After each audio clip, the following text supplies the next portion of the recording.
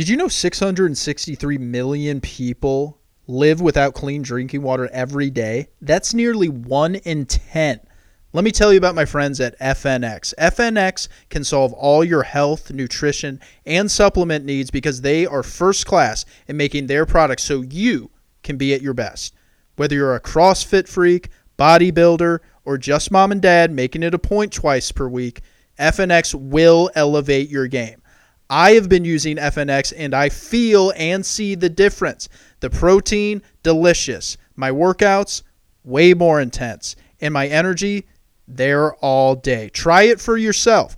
Visit fnxfit.com. Use code 4C15. That's 4C15 for 15% off each order.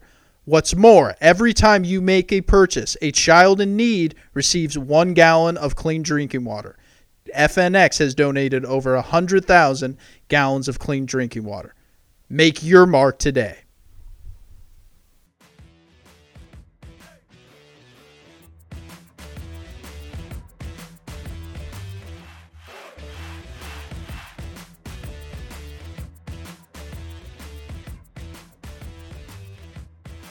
What is going on, everybody? Pete 4C, the podcast, NFL Week 3, almost in the books. We got Philadelphia, we got Dallas. Great way to top off Week 3 in the NFL. Hard to believe we're almost in October. Week 4 will be here, and it'll be October 3rd. Holy smokes. I love the National Football League. This was another great week with a lot of good takeaways from the games, for the teams, for the head coaches, for the quarterbacks, for everything. We're going to dive into it all. I want to start with the Kansas City Chiefs. They are not going to be a dynasty. I thought this a couple of years ago. I was on Kansas City radio, had the great Sterling Holmes ask me, hey, Chiefs got a great quarterback, head coach, GM. I think they're on track here to have the building blocks of a dynasty. What do you think? I said, yeah, definitely agree. Long way to go, though, with New England. And I'm going to tell you why it's not going to be happening there at Arrowhead. I'm also going to dive into the Sean McVay respect. A lot of people get bugged by the fact that the media loves him for all his creativity and game calling. That is probably a tad bit overstated, but there's a lot of stuff that he doesn't get credit for. We'll dive into that. And then also we'll talk about the debacle out there in Cleveland. Matt Nagy, unbelievable. And I will go off, sound off on exactly what I think there and what went wrong in Chicago. And then we'll hit on the 3-0 teams. There are 5 of them. Kind of light for this point in the season after 3 weeks. I think there should be more, but we'll talk about the contenders and the pretenders at 3-0. It's episode 55 of the podcast. Thanks so much for tuning in. A lot of good things this NFL Sunday as far as takeaways from the games and a lot of things we're going to get to, but I have to begin in Kansas City, where the Chiefs proved to us they are not going to be a dynasty. They won't. And there's internal reasons for this. There are external reasons for this, and that's where we're going to begin is the latter, is let's just look on the other side of the field. Justin Herbert was going throw for throw with Kansas City. 4 touchdowns yesterday at Arrowhead Stadium, always one of the harder environments to play in. Seattle, the 12s, that used to be the hardest play to play. I know Kansas City also in decibels kind of top them after 1 week. It's always been a hard place to play. It's even harder now since the Chiefs got Mahomes because they're just that more potent as an offense. But what we learned yesterday is that Justin Herbert, 26 of 38, 281 yards, he can sling it with Mahomes. I'm not saying he's as good as Mahomes. He's not. But as far as where the Chargers are right now, they're going to be reckoned with every year going forward with Justin Herbert under center. And Staley, that guy can coach. That guy knows situations. Listening to him talk yesterday after the game, that guy's no dummy. He's not out there. He doesn't call plays, but he's not like some of these young head coaches who are merely calling plays and trying to get as many points on the board and taking home some wins that way. This guy knows how to manage the game, and he was a defensive coordinator at a Division III school 5 years ago. Very, very impressive. But when you look around this division with the Chiefs, the Chargers can go throw for throw, and match points on the scoreboard. The Raiders offensively are humming right now. They have a good tight end. They have a good slot receiver. They have a deep threat in Ruggs. And the offensive line, for all the turnover, protecting well. Derek Carr is answering what Gruden wants. And Gruden, you can laugh at his faces that he probably practices in the mirror. You can laugh at their defensive ineptitude. You can laugh at their drafting. He has stayed up to speed on the schemes of the game in 2021, despite being out of the game for 10 years. He's calling good offensive plays. He doesn't seem to miss a beat. I don't take away with Gruden that, the game has passed him by. He doesn't know what he's doing anymore. If you want to talk about all facets, of a head coach, definitely understand that. But offensively, he's right there. So there you have two teams in the division. And then you get to Denver in the AFC West. And they're great at every position defensively on that side of the ball. They got playmakers, premier players at every level, particularly deep at the defensive back position. And I'm not saying they're going to beat Kansas City, but they will give them fits. And that is the biggest takeaway yesterday, is that the AFC West, it's going to be a battle. And it's probably going to be a battle for a few years now. Both of the West divisions, AFC, NFC, both loaded.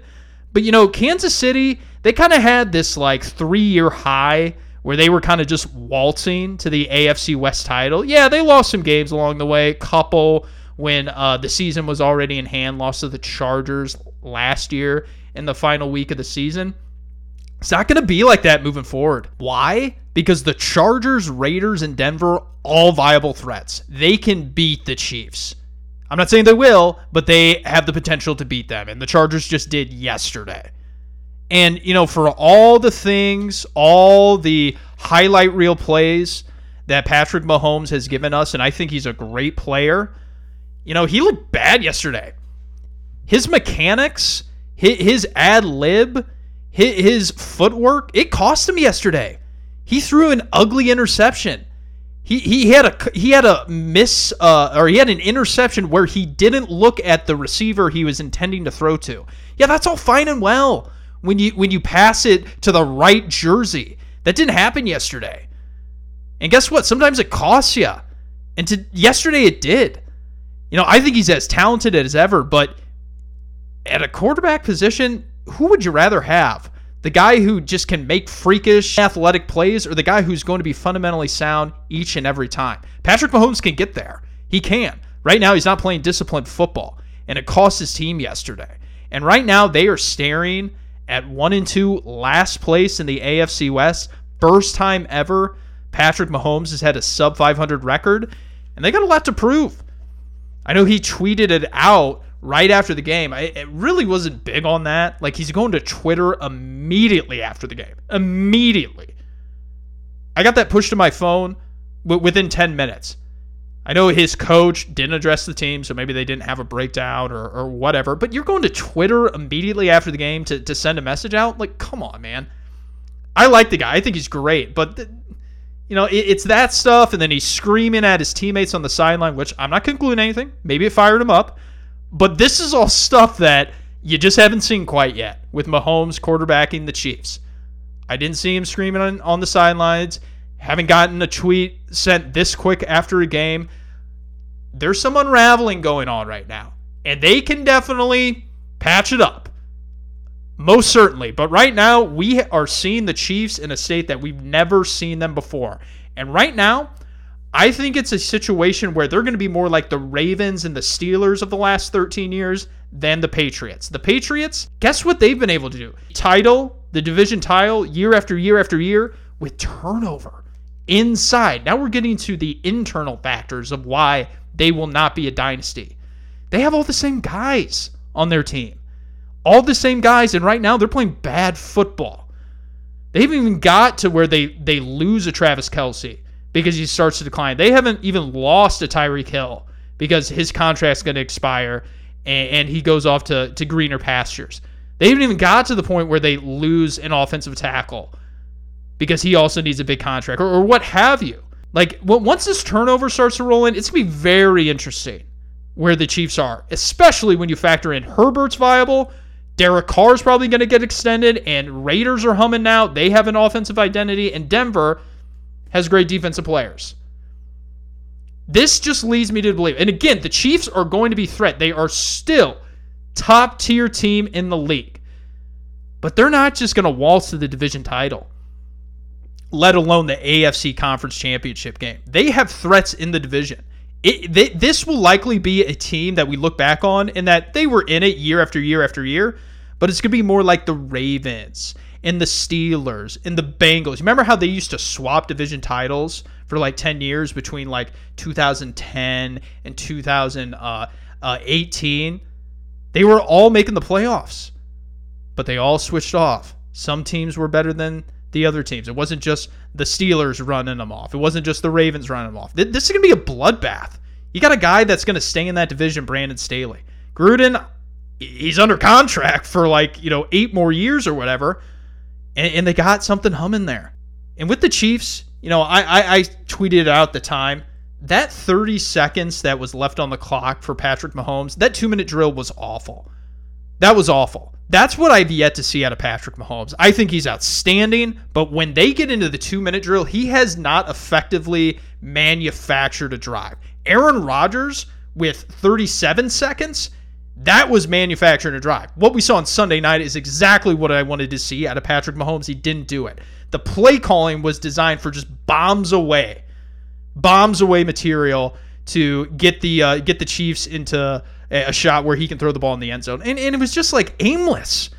I hated it. And the reason being is because they do not trust Patrick Mahomes to manufacture the drive. They don't believe that he's going to snap the ball, stand tall in the pocket, step up in the pocket, deliver it quickly down the middle of the field, and then run up and spike the ball and get to the next play. They don't believe he can do that. Rodgers did that. Brady did that. And maybe it'll come with time, but right now, that's something that he has not proven. And yes, he had 30 seconds to do it. That is 6 plays right there to get your team in the end zone.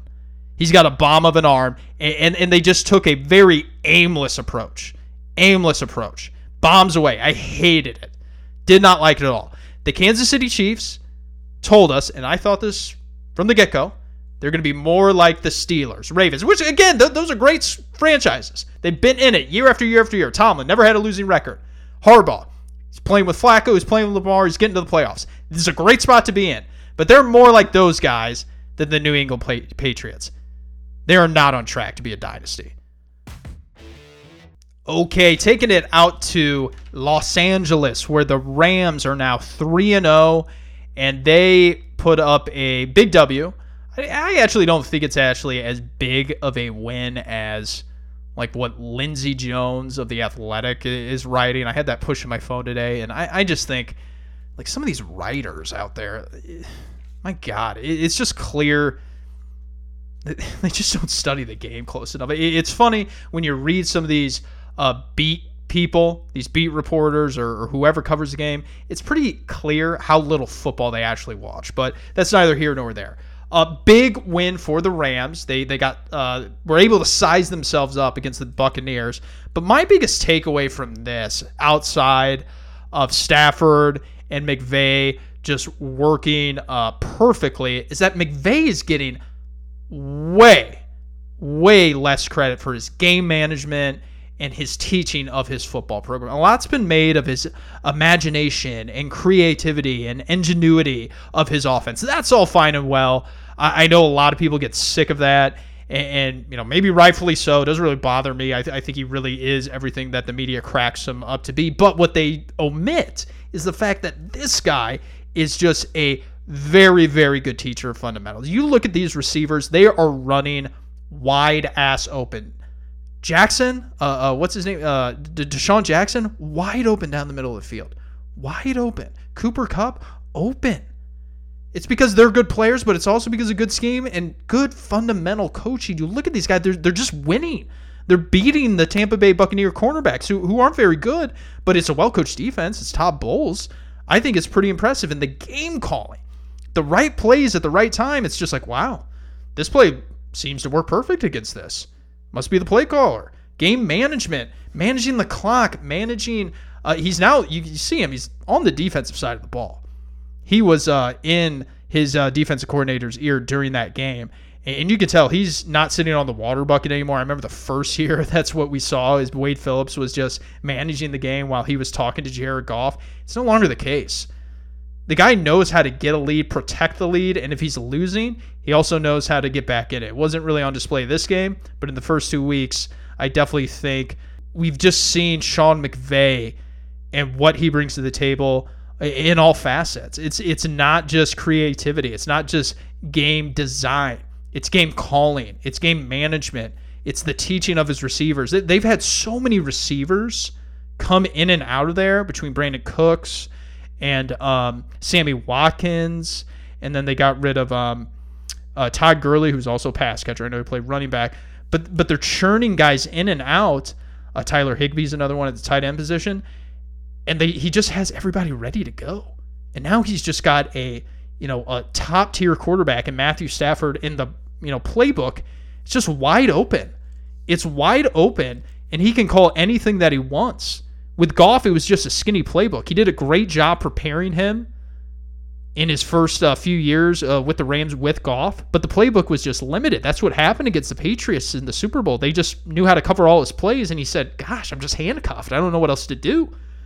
Not with Stafford now. Everything is wide open. And the thing about these Rams is that they are definitely understanding their market. They are in a window right now with SoFi Stadium. Everybody's coming out to see him play. Everybody that I see so far in the 2 games at SoFi Stadium is Rams fans, and it's because LA, coming off a pandemic, everybody was cooped up in their houses. They want to come out and do stuff, particularly see Kroenke's Taj Mahal.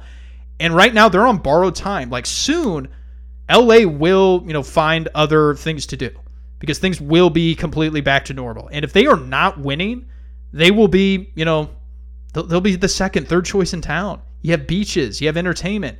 They understand we have to put a product out there right now. And definitely this was a football move in getting Stafford, but they also understand top-heavy roster. Their depth is not good. We have a fickle LA market, and they're taking advantage of it. The Rams do not get enough credit as well on the executive side.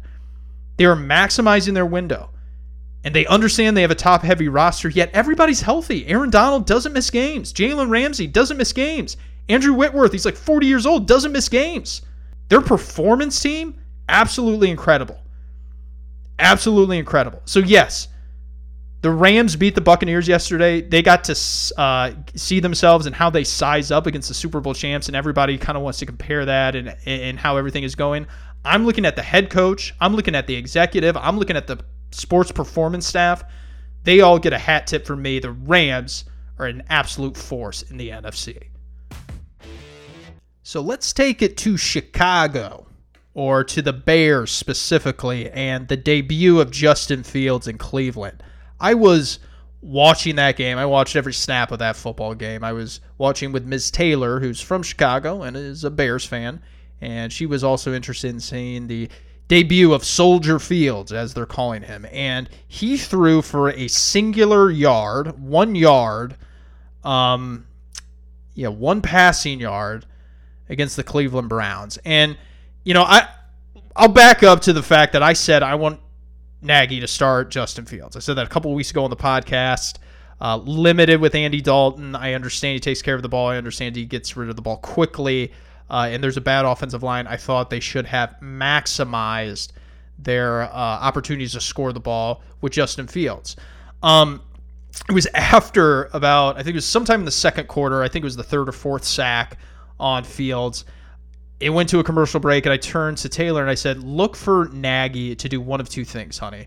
They will either max protect, which, and I explained to her, there's 5 offensive linemen, and a running back will sometimes stay in to pass protect to help out a rush on defense if they're blitzing, or if they're struggling to protect the quarterback like the Bears are, or they'll even keep in a tight end, max protection with 7 men. Or the other thing that they will do, and more likely to happen, is move the pocket. So because the offensive line is so porous and the floodgates are just opening up for the defensive linemen of the Browns, what Nagy will do is call a play to purposely move Justin Fields off platform and make a throw while running, while moving on the run. So look for them to do that after this break. And the Bears got the ball, and I was watching the other game. I think it was Titans and the Colts at the time, and my eyes were not on the game when commercial break ended. And all I hear is, "Honey, they're not doing it." And I just look over at the other TV. We had dual monitors going in the living room, and I look over, and just bearing down again on Justin Fields is 3 Browns, and it's just mind-boggling that they put Justin Fields out there and they don't even have plays designed for him. It was literally the Andy Dalton playbook. And I'm not an NFL head coach, but I can tell that these same plays are the ones that Andy Dalton was scripted as if you were preparing for the Browns. And I just don't understand how you can have all offseason, after drafting him in April, all training camp, to incorporate plays for Justin Fields when clearly you want to play him. You have put him in the game since week 1. And you want to play him, Nagy. You know he is the higher end player. But yet you don't, call plays or incorporate plays for that player. You were in Kansas City when Andy Reid had Patrick Mahomes on the bench, and they had the quarterback coach. I think his name is like Matt Falafia, or Calafia, or you can go to the Chiefs website and see him. He's still on the staff over there in Kansas City.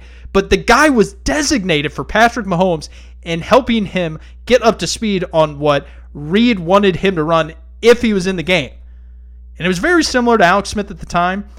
But my point here is that you were on that staff where you had the future at quarterback on the bench, and you didn't even take a page out of the playbook that Reid had in getting him ready and designating a guy for when he has to go in the game. And I understand it's week 3, but you didn't move the pocket. You didn't max protect. Jason Peters was on an island against Clowney and Garrett, and they got sacked, or they got the quarterback sacked 9 times, and you threw for a yard. It's just bad coaching. Horrible. I don't understand how all offseason you have time to prepare for this game, and you know this game can come at one play, even on a freakish play like it did for Andy Dalton. How the hell do you not have plays incorporated for Justin Fields? I didn't even like that they started this way, that it was just dropping back with Fields. It was clearly one read and then hit it or run for Justin Fields. He didn't have time to run because there was just pressure bearing down on him. And he had some bad throws as well. I mean, there were some open throws that he should have hit on, but he was just, gun shy because he just feels like pressure's bearing down on him on every single play, which it virtually was, at least 95% of them. But Nagy certainly failed him here. Certainly failed him. I am shocked at what I saw as far as his preparation to play the guy in jersey number 1, Justin Fields. That was just an embarrassment.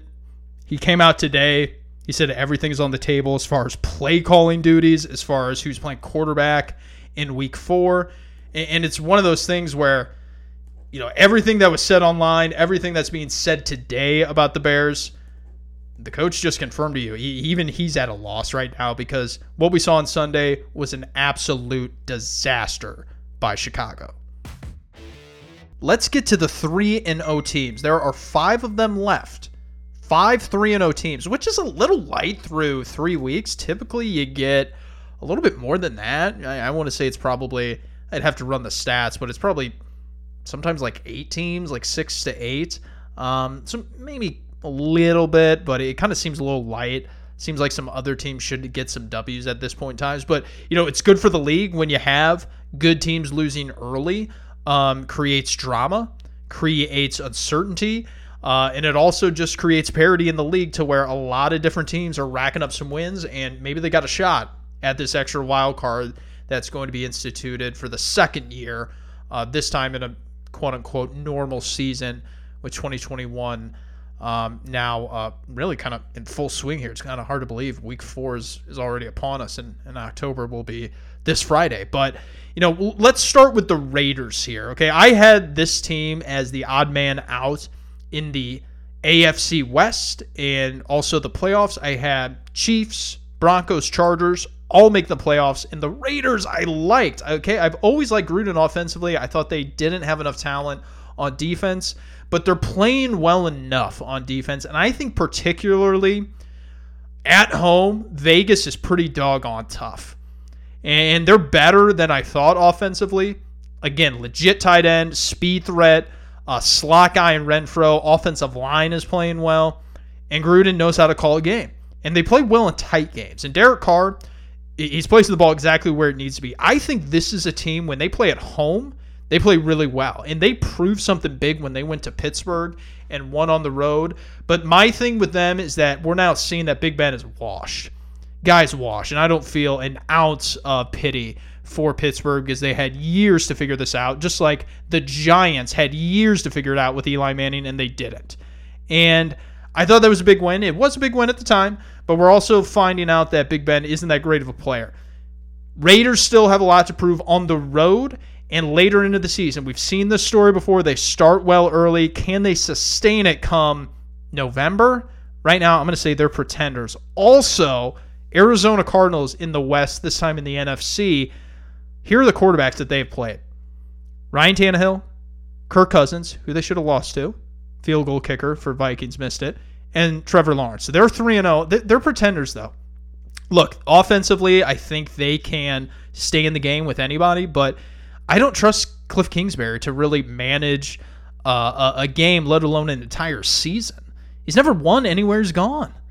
I know I keep harping on that and coming back to it, but it's just like he got fired from Texas Tech, and he wasn't really that good. I understand he knows how to create plays. There was a podcast that I was listening to this summer with him and McVay, and he was talking about how he was reviewing some Sean McVay Rams tape, and he really liked this one play. And he said, that was a great play by Sean. I really liked what he did there, but that's just not what we do. And I thought to myself, how do you let those words, if you're a head coach, come out of your mouth? Like if there's a good play out there, why wouldn't you run it? Why wouldn't you put it in your playbook? Why wouldn't you add that to your arsenal? It's not like scheme or always player dependent. Like if there's a singular play, why not throw that wrinkle into your arsenal? Like that's the thing with Cliff Kingsbury. Even his GM said that all he does all day is he's in his lab in his office scheming up plays, creating plays. And it's just like you don't focus on the things that matter. Your team's 3-0 right now, but you faced the Titans with Ryan Tannehill after they were coming off COVID. You should have lost to Minnesota, but the field goal kicker missed it. And then you faced the Jaguars where Urban Meyer's just totally in over his head, thinking he's still at the college game. So I don't really put a whole lot of stock into this 3-0 Cardinals team. The Rams, legit, already hit on it. GM, head coach, quarterback, roster staying healthy. They always stay healthy. I'm all in on the Rams. The Panthers, tough. Discipline. They just traded for a first-round cornerback. J.C. Horn looks like he's going to go on IR. What do? They make moves. They don't mess around. 3-0. They say, yeah, we're trying to go for the wild card. We're trying to go for the division. I don't think they're going to get to the division. I think they'll get a wild card.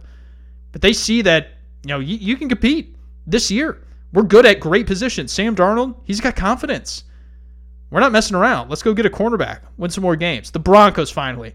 Their defense, the players, they got ballers at every level.